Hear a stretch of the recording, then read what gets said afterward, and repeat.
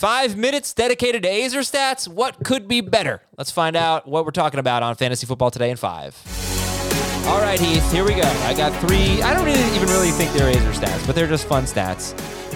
Not too much manipulation here. But first one, and I talk about this a lot, every wide receiver I don't talk about this one a lot, sorry. This is the touchdown one, not the catch one. Every wide receiver who has finished top 12 in PPR in the last 5 seasons was on a team that threw at least 20 touchdown passes. Okay, whatever, that's not a lot. But 2/3 of these 60 wide receivers were on teams that threw 28 or more touchdown passes. When you hear that, are there any wide receivers that you think might be ranked in the top 12 that could be on a team that doesn't throw 28 touchdowns, that maybe is like low 20s touchdowns? Touchdowns being a concern for those wide receivers. Okay. I thought this was going to be a Kenny Golladay segment. Yeah, I mean, it depends. If Taysom Hill wins the starting job, then that would be one that I would certainly consider. If the Bears decide that Justin Fields isn't ever ready this year, and if that by sitting him all year, he'll turn him into Patrick Mahomes, that could be a problem for Allen Robinson. Those are the 2 that stand up. Okay, because I was wondering if maybe Justin Jefferson. I think Cousins will get to. It's 28 per 16 games, so let's just call it 29 or 30. I think Cousins will get there. But Ryan Fitzpatrick, he's not a huge touchdown guy, so I don't know if that mattered for McLaurin at all.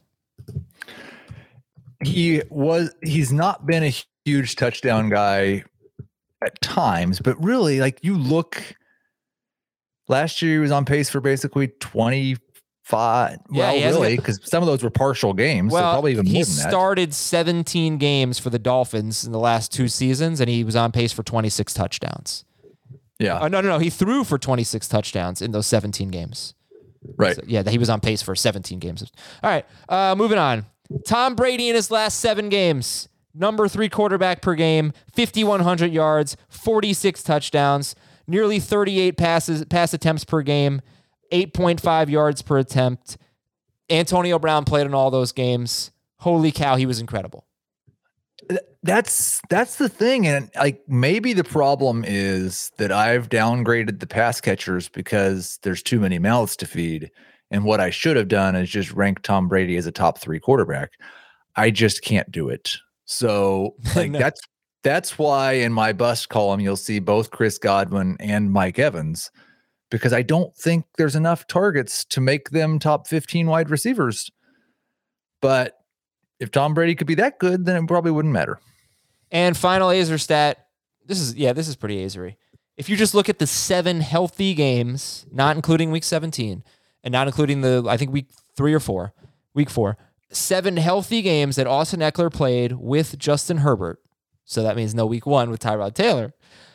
His pace, his 16-game pace, was 105 catches, just under 1,800 total yards, and only 4 touchdowns. And with those 4 touchdown pace, he still would have been the number 5 running back per game in full PPR, and the number 12 running back per game in non-PPR. Just some more touchdown luck. If Eckler can do something close to that, wow, he's going to be special and definitely worthy of a first-round pick. And part of that comes back to what we've talked about with Herbert and the likely regression, because they're not going to run that many plays again. And we've given a similar stat, I think, for Keenan Allen in the healthy games that he played with Justin Herbert. He basically was the best wide receiver in football, or number 2. That's going to come back a little bit, but I do think Eckler's a good value in the first round, and I would rather draft Austin Eckler than Saquon Barkley. Okay. Want to hear more about why Heath would rather draft Eckler than Barkley? Check out the full-length Monday, July 5th episode of Fantasy Football Today. We'll come back tomorrow with some projections on FFT and 5.